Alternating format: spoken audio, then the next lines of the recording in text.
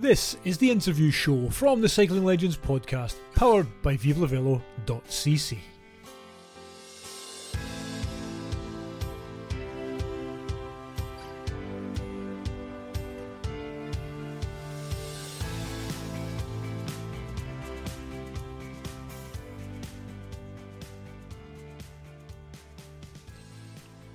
Hello, I'm Gary Fairley, and this is the interview show from the Cycling Legends podcast, powered by vivelavelo.cc.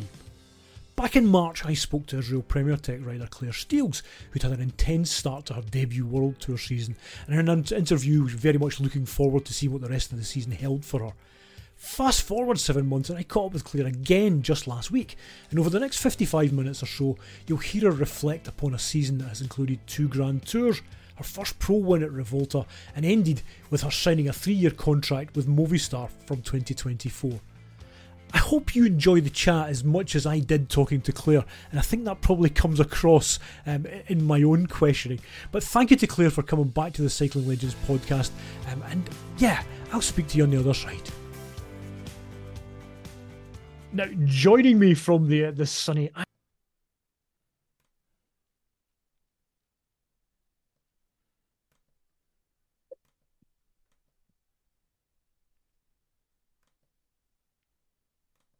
Hi, thanks for having me back. It's really good to see you. It's been such a long time, and we were chatting just before we started recording that it was a few days after Trofeo Oro in Euro back in March, which was, I think it had already been a fairly hectic start to the season at that point. I think you had about 15 days racing in your legs, and looking at the stats, you only had another 49 days or so of racing to go after that. So it's been a mad first World Tour season for you, hasn't it? Yeah, definitely. It's been I've definitely gained a lot of experience and a lot of race kilometers. So but I mean, I can't complain really. It's been brilliant. It's one of the things. Just chatting to you, you seem to smile all the time when you're talking about racing. And I remember before we spoke the last time, I was doing my research or borderline stalking on Instagram and stuff. And I think this time last year you'd posted something along the lines of, with an Israel Premier Tech jersey and saying, that this mad adventure continues. And yeah, at the end of this season, this mad adventure appears to have gotten out of hand as you prepare to go to Movistar next season. Yeah, how has this happened? Yeah, it feels very much talking to sort of friends who I've known for a long time and know me sort of pre-cycling. It's really this sort of it started as a bit of a laugh and a bit of a joke, and you just started cycling for something to do, and then it's just sort of snowballed really into riding for Movistar next year and for the next 3 years. So it's been an interesting journey. It's been a great journey to watch as a fan, and obviously having spoken back in March, I've paid to get a particular interest to just how things have gone during the season. One thing that stuck out to me is, I mentioned at the start, you'd done 15 days of racing by the time we spoke, and we were saying that it was a really intense start to this was March. You did 64 days racing out of 110 days that Israel Premier Tech Roland did. Now, by way of context, Demi Vollering did 47 days, Lotte Kopecky did 40. On the men's side, Tadej Pogacar did 49. And okay, he got injured. You're only 3 days short of Jonas Vingegaard. And Wout van Aert did 55 days racing. Did it feel like an intense season? Yeah. I mean, I think at one point, probably August time, I was talking with a friend and we worked out I'd only spent, I don't know, sort of 60 days in my home at that point in the season. So it very much felt like a sort of a baptism of fire, I would say, but not necessarily in a negative way. I mean, I was in a fortunate position to be given so many incredible opportunities to do so many incredible races. And in a lot of them to be there in a position as a leader, which felt like a huge honor, and yes, elements of pressure, but just, to be in that position, yes, it is exhausting, but you just have to be a sponge essentially, and just absorb every opportunity, everything that you can learn from every race. And you know admittedly, by the end, and probably sort of after the tour, I would say I sort of fell off a cliff in terms of energy levels, and I just really was sort of playing catch up in terms of trying to sort of recover, and at that point it was probably a bit too late. But I I didn't want to say no to the races necessarily. I didn't want to leave the team short. I didn't want to leave the team in a position where I didn't feel like I was doing my job and my responsibility. So definitely very intense, and maybe I would have had better results if I hadn't raced as much, and I had more time to recover, and some more time to train. Little things like that. But actually, all of the experiences that I managed to gain and absorb, and the engine I managed to build in terms of gaining that fitness from racing, that will only sort of stand me in good stead going forward. And you can't change how the season has gone, so all I can do is take every positive from it, and sort of carry that forward. Yeah. We'll talk about the big one, the win at Revolta in a second. But from a fan's perspective, we could kind of see it building. We chatted after Trofeo Oro. That'd been a race where, particularly, I'd seen you in the chase group, the Trek Stregafredo, as they were then. Gaia Rialini and Amanda Spratt, the 1-2 were 45 seconds or whatever, and yet there's Claire's driving the chase group, and being in part of the main group that finished, is the bunch behind them.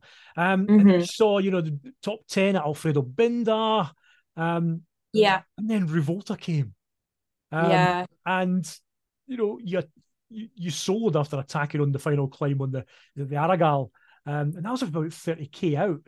Now, you're kind of looking slightly disbelieving at that. Yeah, I very. So before then, I was doing sort of, the Ardennes, and I crashed in Flèche, and then I felt awful at Liège, and I had a really bad cold and a flu, and I just felt horrendous. And on the radio, Sergey, our sports director, was like, "How are you doing?" And I said, "So I could probably finish, but I won't do very well." And he was like, "Get in the car because you have Revolta coming up, and I think you could do well. So let's play the long game." So then I sort of went to Revolta with this, you got in the car at the age because you wanted to do well here. So it has to sort of, we're coming here with a plan, with a clear objective. We have to do everything we can to see it through.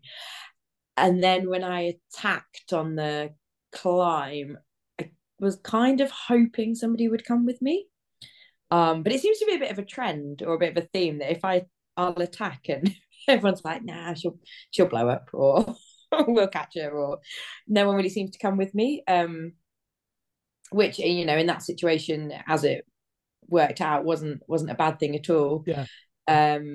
And did the descent, and then it felt like a long way out to the finish. But at that point you just sort of committed, and if you've made a move like that and you've committed, you have to just keep going and hope it pays off, which it did. Yeah, but when you make a move, I have no frame of reference for that attacking on the final climb. You think you're being chased by Clara Koppenberg the previous year, wasn't it? When you go, does there come do you have that doubt in your mind? I think it was Chris Boardman spoke about doing a time trial of the hour, or something something minimal like the hour record. The question is, can I maintain this pace to the end? And if the answer is yes, you're not going hard enough.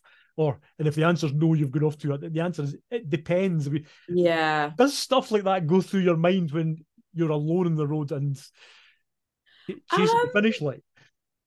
I mean, I really enjoy that type of effort, and sort of physiologically, I'm that's probably my strength. So in my mind, once I'm away, if I've managed to do a relatively explosive by my standards move to get away, then once I'm sort of down the descent and sort of out of danger, so to speak, that level of effort I quite enjoy. And if you can just sit and just try and tick off the kilometers and keep it going and ride on that edge a lot. And right. I've done a lot of training with my coach over the years where we have days where we don't use power meter and I just have to ride at what I think the power is. And I really believe that sort of in-depth knowledge and understanding of your body really pays dividends in that sort of situation. That almost sounds counter to the received wisdom of you're going to set at 400 watts or for however long, and actually just it's almost optional, isn't it? It's riding on fuel. Yeah. Well, yeah. I thinking back to that time in the race, I wasn't looking at my power meter at all. I was just thinking because otherwise then you're either controlled by the power meter or you're like, well, I need to ride it. Let's say 400 watts for argument's sake, because the number you've said, I can assure you it wouldn't have been. But 450, obviously, no. But maybe you could go harder. Maybe the power target's holding you back. So I think it's really important to have an understanding of your body in that way. Yeah. I mean, it was a race in Spain, and Spain was, I think was particularly kind to you. And that's no surprise considering you're based in Mallorca. We had that mad, again, it's the intensity of the women's world tour, or the pro circuit at that time of the year in April, May. We had the Vuelta, we had Zulia, we had Burgos, and then you're on the podium at Durango. Yeah, I had to fight to get into that race. Because I had done, as you said, quite a few race days at that point already.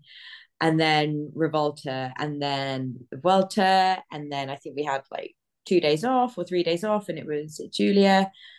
And I was supposed to do the Navarra race, and I said, maybe I just sit in the car, like maybe I don't do this one. And then I said, but I really want to do Durango.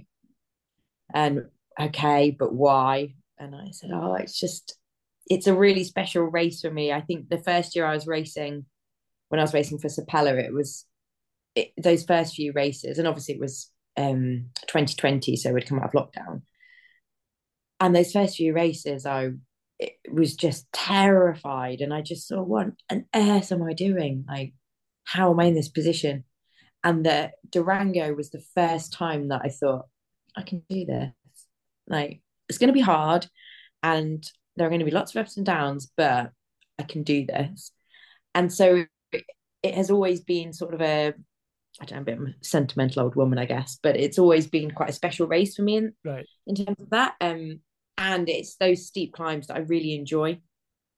Not too long, but nice and steep and punchy, and it's a course that I'm familiar with. In a year when I was doing, I would say 80% of the races for the first time, it felt nice to be on, home soil, so to speak. So then to finish on the podium felt great. Yeah. Just pick up on that. You said you're doing 80% of the races for the first time, and you said at the start that you learned a lot. In your first year of the World Tour. I mean, what does that learning curve feel like? I mean, when you pitched up in Australia for I was the Cadel Evans and all the races that happened around then. I mean, coming from Sapella, do you feel like you're out your depth, or is it just this is a natural progression of what I'm doing? Very much out of my depth. I would say I'm like many people, particularly many females. I feel like I'm very aware of it, sort of an imposter syndrome, so to speak, and sort of I'm not really sure. I not that I deserve to be there, but like we said before we started recording, just like I can't believe this is happening sort of thing. But I'm here, and I've worked bloody hard to be here, so I'm going to try and own it as much as I can. And yeah, so like started in Tour Down Under, and that was obviously all completely new. Then I went to UAE, and that was new. So all of these new experiences, new races, new courses. I was learning a lot from everyone around me. So all of the other riders, we had a joke in the team that I was on a world tour team, but I'd never raced in Belgium because I'd done all of my racing in Spain. So Yeah. they were like, "How are you here? And you haven't ever raced on the cobbles?" And I was like, "Well, first time for everything, I suppose." And like I said, you can't go back and change that. So you just have to go into it as optimistic and as prepared as possible. So VeloViewer became my best friend. Right. The program that we used to look at everything, Yeah. and then talking to teammates, learning from teammates, getting advice, whether it was on specific elements of the course or specific racing tactics or things that they tried in the past that hadn't worked. Just learning from everyone, learning and listening as much as possible. And what were there those inside the peloton who maybe gave you the vibe that maybe you didn't deserve to be there? I don't need you to name names, but I'll be like, well, no, um, no, probably not really. Probably if I felt that at any point, I would say that was a reflection of my own feelings of maybe I right. don't just be here. Nobody outwardly was like, oh, like what are you doing here? You don't deserve it. You're such a chopper type thing. No, nobody had said that, and I'm probably a little bit not oblivious to other people, but I don't necessarily hold much weight to someone's. I don't know. That sounds awful, but I'm my own worst critic. I don't need. Right.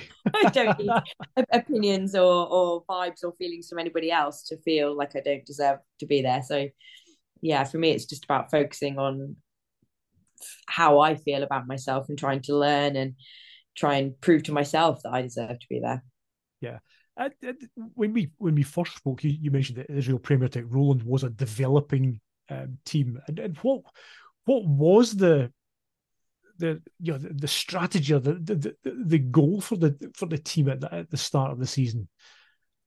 I mean, I guess it's to develop riders individually, but also to develop the team as a whole. And I think this year there were only 3 original riders from the previous team, so it was a very new dynamic.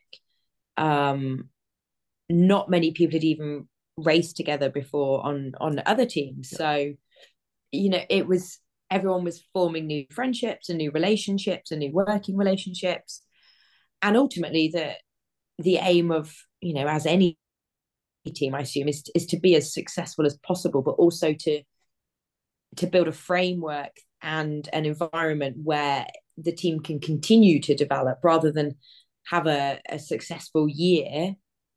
Try to build that longevity, really. Yeah. One of the big things I noticed when I was crunching the numbers, when I was on Pro Cycling Stats, was that you and Tamara Dronova pretty much got Oh, your teammate, but yeah. pretty much, in fact, got almost exactly 50% of the team's UCI points. And that is that's the difference between staying up and being relegated in terms of world tour things. I mean, is that a driver when you line up on the start line that we got to get some points in the bank here, and that's part of the team longevity as well. Yeah, absolutely. I think, and in terms of part of the team's longevity, I think some people probably had it in the very backs of their mind, but I don't think you can go into a race Yeah, thinking, well, we need points necessarily. And we didn't ever really have the tactic of let's try and get five in the top 20 because that would get us the most points because, you know, it's a sprint and there are faster riders here than us. So we're never going to win. So let's try and get as many numbers in the top 20 as possible to play the numbers game. That was never our yeah, strategy. Our strategy was always to try to have an individual getting the best performance possible, which I think for me that's the purest form of racing and that's the purest spirit of racing rather than sort of playing the numbers game. yeah. But I think it's something that everyone need not every team needs to be mindful of it because obviously some teams are incredibly successful and pick up points not easily but with relative ease compared to other teams. But no, it wasn't ever something that was we didn't sit in the bus and be like you and you all need to come in the top 20 because we Yeah, need the points. spreadsheet. Yeah, Yeah, it was never about that. And I think a lot of riders and a lot of staff have been asked about it in various interviews, and everyone has just sort of said, like it isn't something that's really a main focus to us. yeah. It's about getting that individual performance in the each race. Cool. Now you spoke about Spanish roads and racing at home, but you also raced in the UK twice this year. Yes. Second in the nationals. Yeah. That looked like Yes. That was it that was a was fun day out. quite a day out. Yeah, that was in Redcar, wasn't it? Yeah, I love that course. I did that a few years ago, well, quite a few years ago now. And I didn't have a great day out. Completely my own fault. I kicked my turbo trainer after finishing my warm up and snapped my cleat and did the whole race with one foot and like Okay. clipped in and the other one just like floating on the pedal. So I went into it thinking I really am such a chopper. But I was like, there's no way it can be as bad as that. So um and yeah, and it was just a really fun, like I say, fun day out. It's a very different dynamic. Everyone's there on their own without, the support of teammates. And I just wanted to go out and race it hard and really attack the course and attack the circuit. That was, in my mind, that was the best strategy and the best tactic for the type of rider that I am. And ultimately, I think it paid off. First would have been great, but second isn't terrible, and I'm pretty happy with it.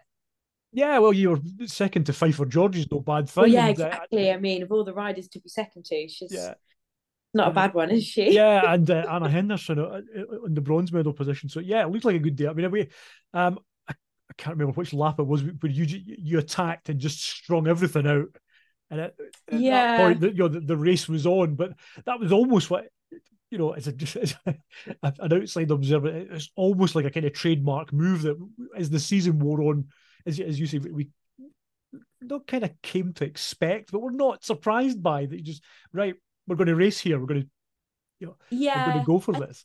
I think in that, particularly in the nationals as well, it was always going to be a very attritional race, just in terms of the dynamic Yeah. and the teams and the numbers and all that sort of thing.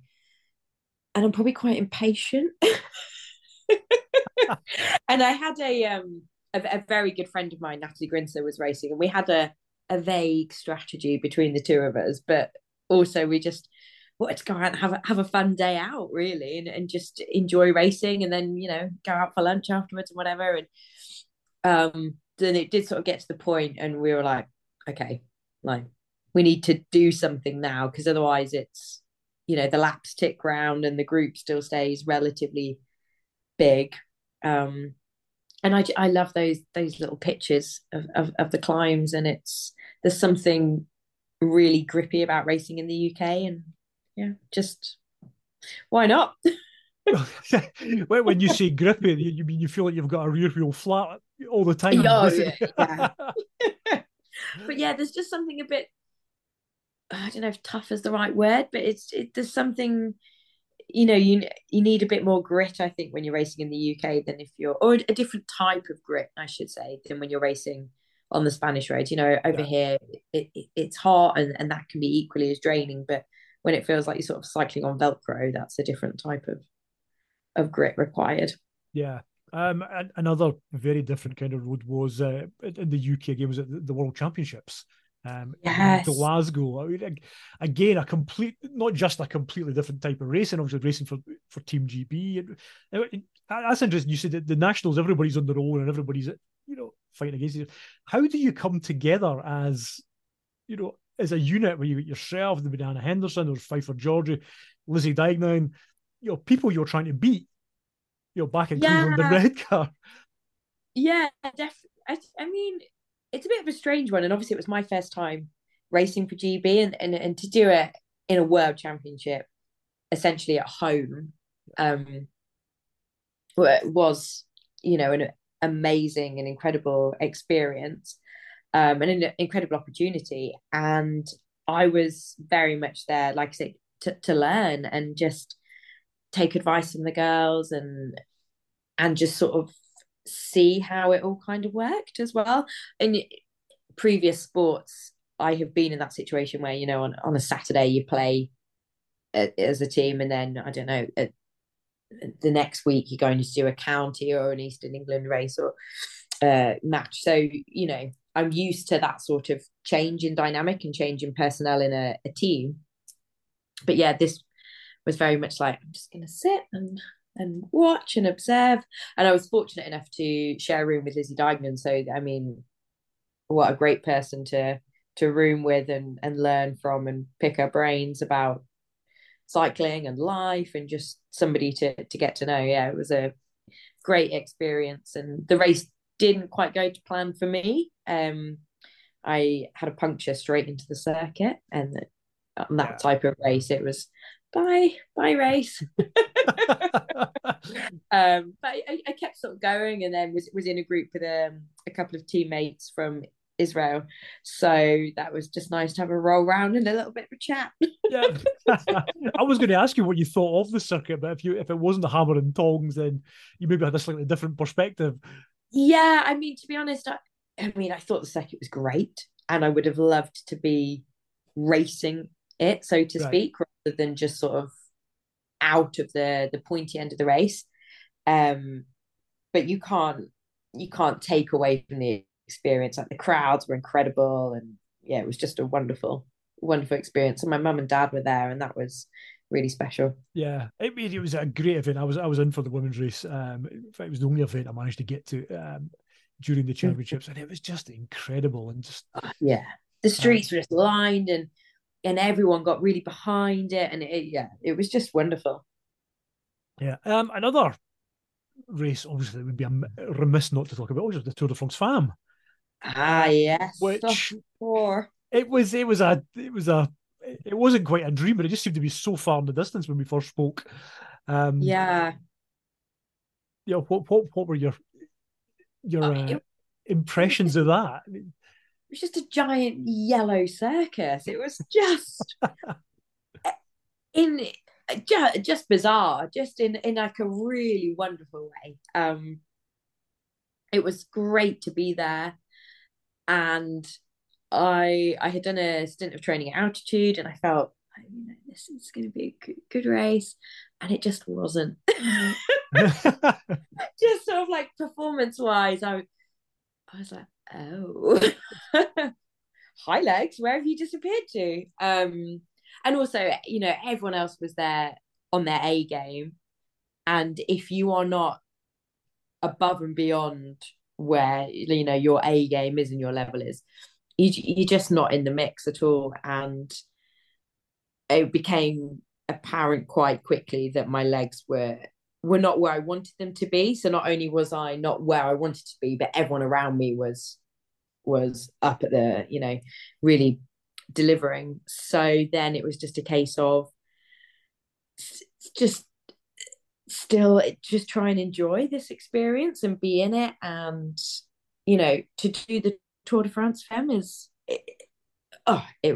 was an electric environment, just an incredible, crazy experience. And like I say, just a circus, all of like the media around it and the hype and all of the local towns getting behind and the crowds. And I had a day in the break. And Yeah.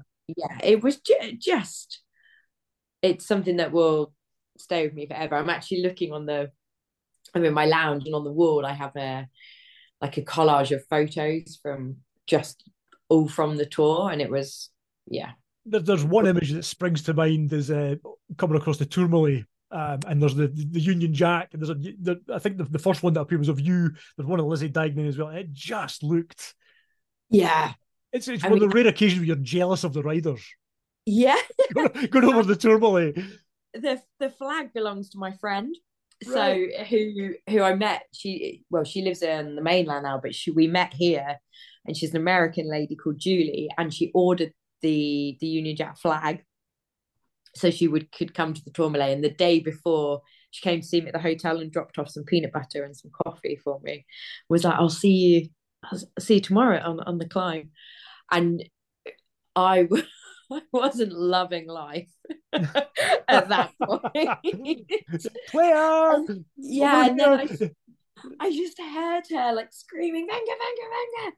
and saw this flag, and it really lifted. And luckily, she had positioned herself next to our photographer. Right. And then I remember, got back in the bus and showered and whatever.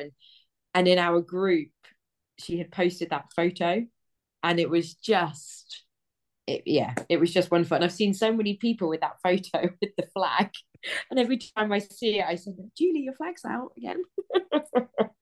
Oh. But yeah, it was. I mean, to do the Tourmalet was something special. Yeah. Yeah. Next year up the Wes. An eye Yeah. on that. Maybe, maybe not. We'll see. We'll chat about that in a bit.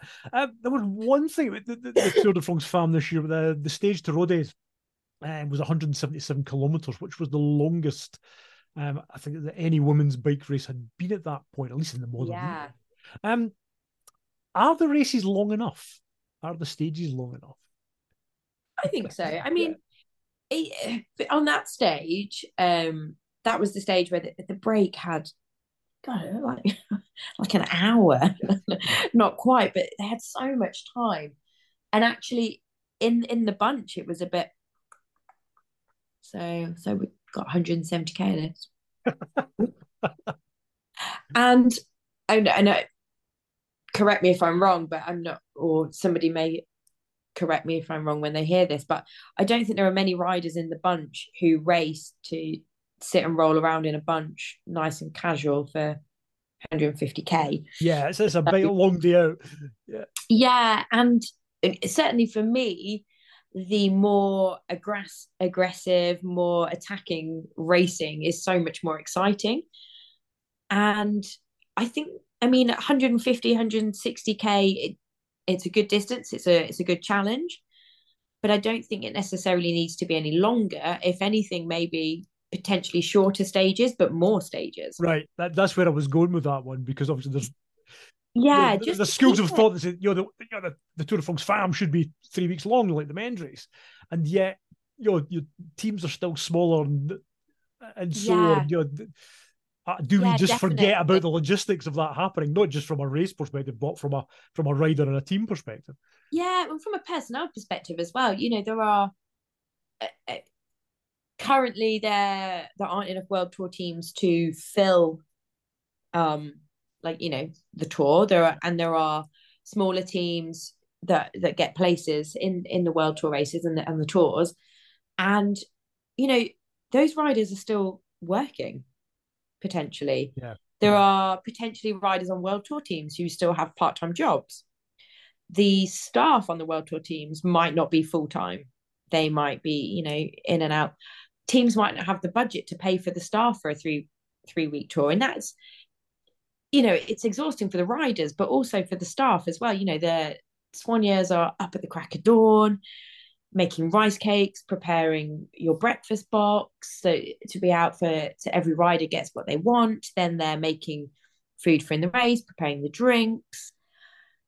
it's a long day for them. And then after the race or after the stage, you then got massages and, 7 riders as it stands on a world tour team. If you only have, sorry, in a long tour, if you only have 2 or 3 Swannies, that's a lot of work at the end of the day. And then, some riders probably aren't going to bed until 10, 11 o'clock at night. And I think it is growing, but I think we need to just keep it at a nice steady rate. And actually, it might not necessarily be required to ever go over sort of 2 weeks potentially, Yeah. but maybe shorter stages and more stages, so that then you have a bit more recovery time for everyone between the days, or introducing a rest day, or something along those lines. Yeah, this is Christian Prudhomme calls it the Netflix generation, where even the men's tour has shorter, punchier stages. Yeah, Which it's entertainment. rather than that, I always feel bad, particularly talking to professional cyclists about entertainment, because you're the one slogging your guts, and I'm the one at home being entertained. Yeah, well, if it wasn't entertaining, then there wouldn't be the sponsors, and people Yeah, wouldn't watch it, and it's no different to any other sport, I don't think, in terms of yeah, entertainment. And people watch it because it's a spectacle, because it's great to see and it's entertaining. yeah, and it's and very much is. So yeah, maybe I won't feel so bad for thinking that. Mhm. Yeah, ride faster, ride up bigger hills, do more of them, Yeah. do them Absolutely. backwards, do it in gravel. Yeah. Um, One of the things the Tour de France fan, there were some issues, but one of the big things this season has been around safety. Hmm. And the race in particular is the Tour Feminin International de Pyrenees, at which you crashed in stage two, which um, Mm. Yeah. after stage one had faced traffic on the course.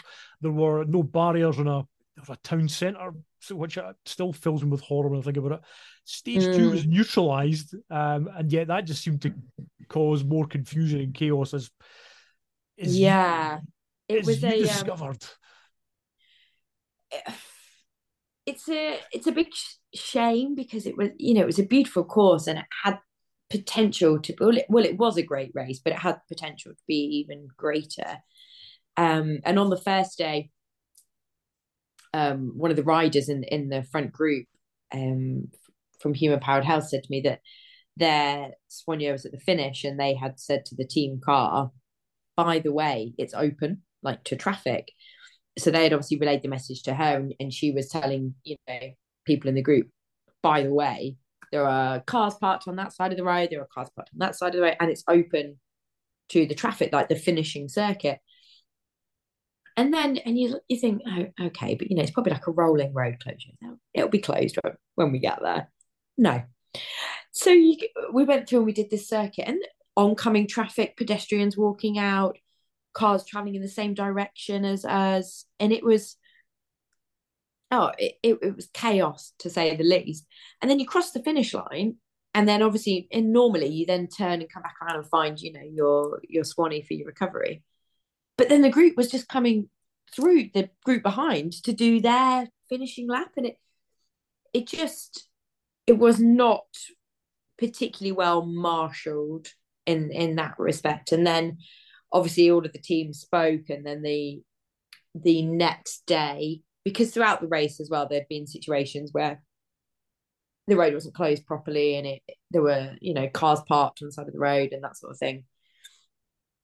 And I think they initially said they were going to neutralize the first sort of 20 kilometers, because they couldn't guarantee this sort of road security. And then it was up to the riders to make a decision. And I think that's quite difficult, because you had smaller teams there, sort of continental teams, with riders who are looking for an opportunity to get a great result, to potentially move up to a world tour team. World tour teams who are looking for points, as as we've spoken about earlier. Riders who are looking to win the race. There are so many people there with different motivations, and then obviously in the back of everyone's mind is the safety element. And we were talking, amongst the riders in the bunch, should we be doing this? Should we not be doing this? What's the best decision? Who needs to say something? I think we all need to speak up together. And we went through one village, and it's like an oil tanker on the side of the road. And Anna Henderson and I were talking, and we were like, this is ridiculous. And then we went over a like a flyover over a motorway, and it was just the cars were coming off the motorway, and they were just all like Oh, all around the roundabout. And I think I can't remember who it was, but somebody was like, enough, like we're stopping. And we all stopped and spoke to the organizers, and then they said that we had to make a decision. We either stop the race or we self-neutralize. They couldn't officially neutralize the race, so, or we could self-neutralize and then ride to the bottom of the climb and then go up the climb and essentially race up the climb, which then it's sort of it just becomes like a hill climb yeah. time trial. And then tactically that changes the race for everybody. But anyway, that was the joint decision that we all came to. But I mean, Anna and I were chatting going up one of the climbs, and we were like, we're being dropped. Like this isn't neutralized. And as we were getting closer and closer to the racing, if you like, teams were protecting their leaders. They were sort of being mindful of positions. And then sort of maybe 10, 12 kilometers out, I had quite a bad crash. I would say it wasn't because of the open roads, but the open roads certainly didn't help the situation. You know, the feeling in the bunch was very nervous. We were pinched in because of traffic parked on the side of the road because Yeah. it wasn't cleared. You know, it's not like I was hit by a moving car essentially, but you know, 2K before there was a car coming on from a slip road onto the main road that we were racing on, and all the riders had to put their hands out to stop the car. So no, I wasn't hit by a car coming on, but it, you know, I think it certainly contributed. And yeah, and that was my race over, obviously. But then that evening, teams had to decide: are we going to race? Or we're not going to race? Are we going to turn up? Or we not? And you know, as it turned out, that they cancelled the race the last day anyway. Yeah. I think did the team pull everyone from the race before the race itself was cancelled? Yeah, yeah. So Yeah. as a team, we discussed it, and you know, we were then 5 riders, and I said, well, I won't vote, but everyone just Yeah. make a You decision. had a vested interest and a sore face at that point. Yeah, you know, like my face out here, and I was like, I won't vote. How about we just sort of everyone votes? There's no judgment, there's no opinion either way, but everyone makes the decision what they want to do, and then as a team, we agree that we will take our majority vote forward into what we are going to do as a team. And that, because we're just 5, we will have a majority of race or not race. And everyone voted to not race, and then all of the teams essentially said they weren't going to race eventually anyway. So, I mean, it's a shame, but I think it's for the best. It was for the best, yeah. Yeah, I mean, I think Audrey Rago, I think, was the a big spokesperson. You're talking about human powered Yeah. health, and I think Audrey said after, perhaps after during stage 2 that you know the 3 things that women's cycling needs are: 1, safety; 2, equality of opportunity; and then we'll talk about money. Yeah. Exactly. I was Like, going to say, do you agree with that? No, give me the money. yeah, no. I mean, you know, the equality and the opportunity and the prize money is obviously important, but we can't do it if we're not safe. So the safety has to come first, completely. It's, I mean, the Tour Feminine, the Pyrenees was a, you know, a very visible case in point. I mean, but is there a, you know, do you see safety as being a major issue at a lot of races, or is it something that can you yet take it for granted in most races? Occasionally, and this isn't anything against racing in France, but occasionally in France, I would say there's a more flexible approach to road closures. Um, Sort of a little bit reminiscent of like I forgot what it's called, but the racing in the UK where they only close they only used to close like half of the road. Right. Um, so, or, when there are still cars parked on the side of the road, you wouldn't, but very much a national level race, not something you would expect from UCI or World Tour race. But generally, I would say things are pretty good and are pretty safe. It isn't, like you say, the Pyrenees race was something that was very, very clear. And there have been, I think, individual situations rather than, whole races organised badly on the whole. Yeah. But generally, I feel quite safe, I would say. Good. Glad to hear that. Right. We've kind of looked over, yeah, a big part of the 2023 season, but obviously we want to talk about 2024 and Movistar, baby. Um, Yeah. right, come on. I joked before we started. Did Sebastian Unzué just phone you up and say Annemiek van Vleuten's left? Can you help us, Claire? I mean, I said, oh, it was kind of a bit like that, but I mean, obviously, there there is no replacing somebody like Yeah. that, and I I am very, very aware that I am not a replacement for her.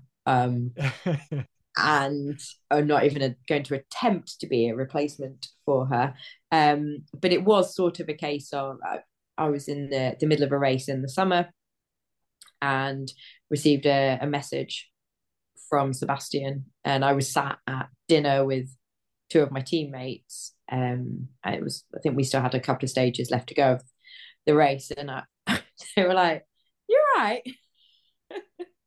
Obviously, I always joke that I suffer with facial leakage where my feelings just fall out of my face. I can't control what's happening, good or bad. It's like, I won't quite repeat what I said because it wasn't the cleanest language, but along the lines of, golly gosh, you'll never guess who's just sent me a message. And one of my teammates said, she was like, well, you are the revelation of like our team in terms of the like whenever you do something good, people are like, oh, let's do it. She's come from nowhere. And she was like, I mean, it's the summer now. Like they need to let that go.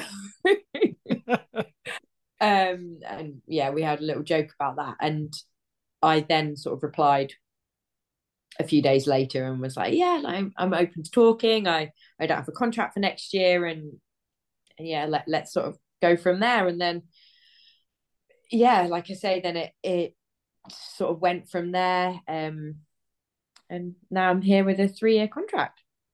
That's just incredible. And you're Yeah. reunited with your old Sopella buddy, Sarah Martin.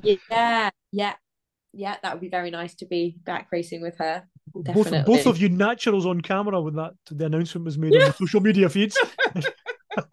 Nothing I love more than acting on social media, especially in Spanish. I'll spare your blushes, but listeners, I'll put a link in the show notes. Yeah. But Brilliant. you've come from you're going from Israel Premier Tech as being a GC person, a climber. You're going to be working with Flotra Mackay, Liana Lippert. I know. It's mad.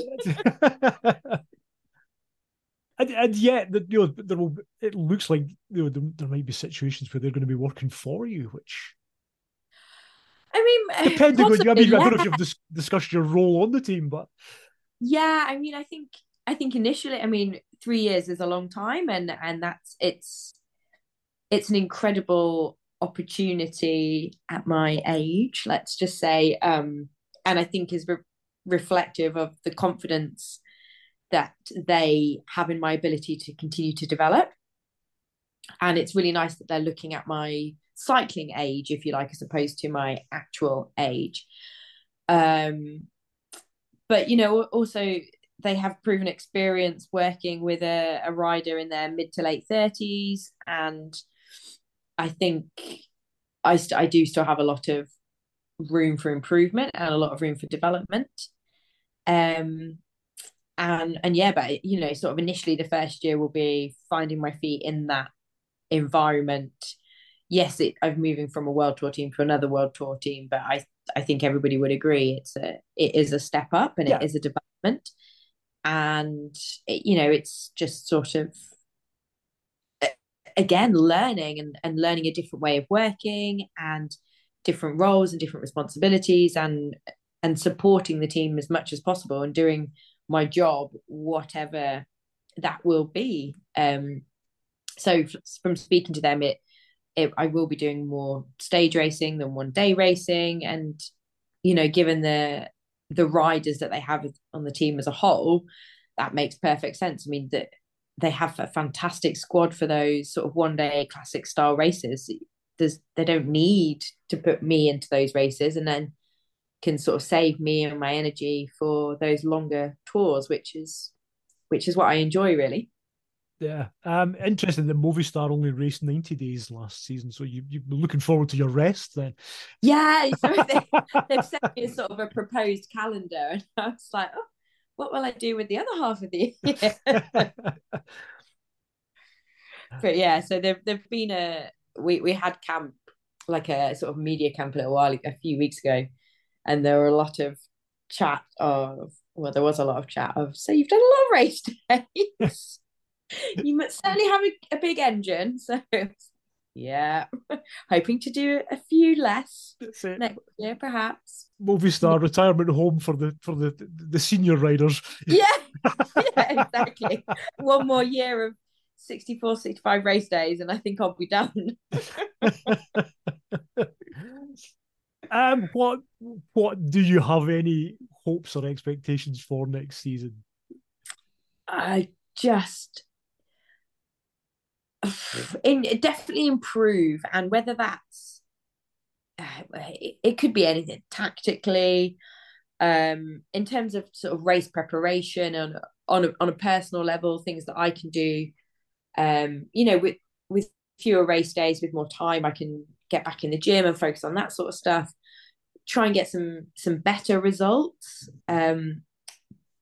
Be useful to the team in terms of working for the people. Just continue to grow and development. And really, I don't really like to say, oh, I want a top five, a podium, a top 10 or whatever, like, because there are only so many things you can control. So, I mean, Yeah. obviously, yeah, that would be great. But as long as I'm continuing to develop and become a better rider and a better racer, and I'm still learning, then I'll be pretty happy. No massive sort of um results wise goals for next year, but maybe at the end of 3 years to have some nice results under my belt would be good.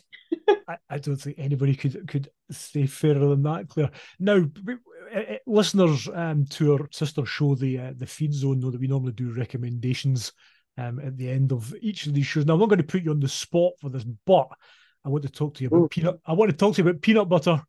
Oh, Yeah, talk to me. It's the best yeah. food ever. Sell it to us. Sell it to you. You seem to be quite a big proponent of the old peanut butter. I just think it's just the greatest thing in the world. So, um, unsurprisingly, so as a very small child, I fell in love with peanut butter and jam sandwiches, Oh, actually. it was banana in our house. Yeah. Oh, and I had them every day for school lunch, from, I would say, reception, so like 4 years old, until I was maybe 16. So I was one of the few people at my secondary school who was still having a packed lunch, and I would also have a cooked lunch as well, because I've always had a very healthy appetite. And by healthy, I mean large. And I just always loved it, and continue now every morning without fail. I have peanut butter. It's my snack. Big fan of pip and nut. Can't get it over in Spain. And I have harassed them repeatedly to see if they will send it, and they will not. But my parents luckily buy it, and when they come over, half of their luggage is taken up with peanut butter, and sometimes they ship it over. And they do an advent calendar that's like the mini, like the cupcakes with the chocolate on Oh, top. okay. Yeah, so I've already ordered that for advent. And also Manny Life as well. they also make an excellent peanut butter. And you can buy that on Amazon, and they do ship to Spain. Wow, there you go. So, But yeah, pip and nut, the sweet and salty, is one of the greatest things in the world. Just with a spoon. This is not the nutrition advice we expect from a world tour athlete, but I mean, but you've come to the right place with it, that's for sure. Yeah, I just it's just brilliant, and I have a jar always, every race. I'll just pull out my pip and nut, and just and it's my little present that I give to people if they're a fan as well. Then next time I go back to the UK, I take orders, and then I'll come back and deliver it to my teammates. But it's truly wonderful. Well, yeah, I'm sold. It's come a long way since it was Sunpat, smooth or crunchy, and that was it. So yeah, I mean, always crunchy, always. I don't even think that's up for debate. 100% always crunchy. But Sunpat, I don't want to badmouth a peanut butter brand, but it's not for me. It's so 80s. Yeah. Showing our age now. Yeah, sadly. Claire, it has just been a joy to talk to you about the season and about bike racing and just about everything, and peanut butter. And peanut butter, so, most importantly. Where, if people want to stalk you on social media, where can people find you? Probably Instagram would be the best place. I'm not very good on. It's not Twitter anymore, is it? That's how bad I am on X. I don't really use that other than to complain. that's what the rest of us do. So yeah, Instagram, and I believe it's c.steels. Yeah, at c.steels is my Instagram.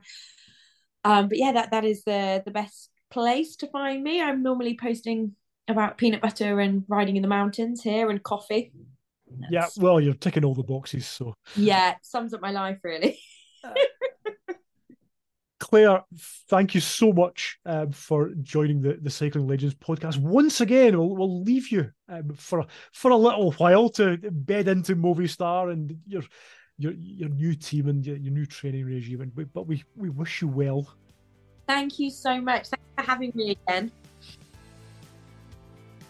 You've been listening to The Interview Show from the Cycling Legends podcast, powered by vivelavelo.cc. You can get in touch with the show, email us at cyclinglegendspodcast@gmail.com, and you can also sign up for all our premium content, cyclinglegendspodcast.com.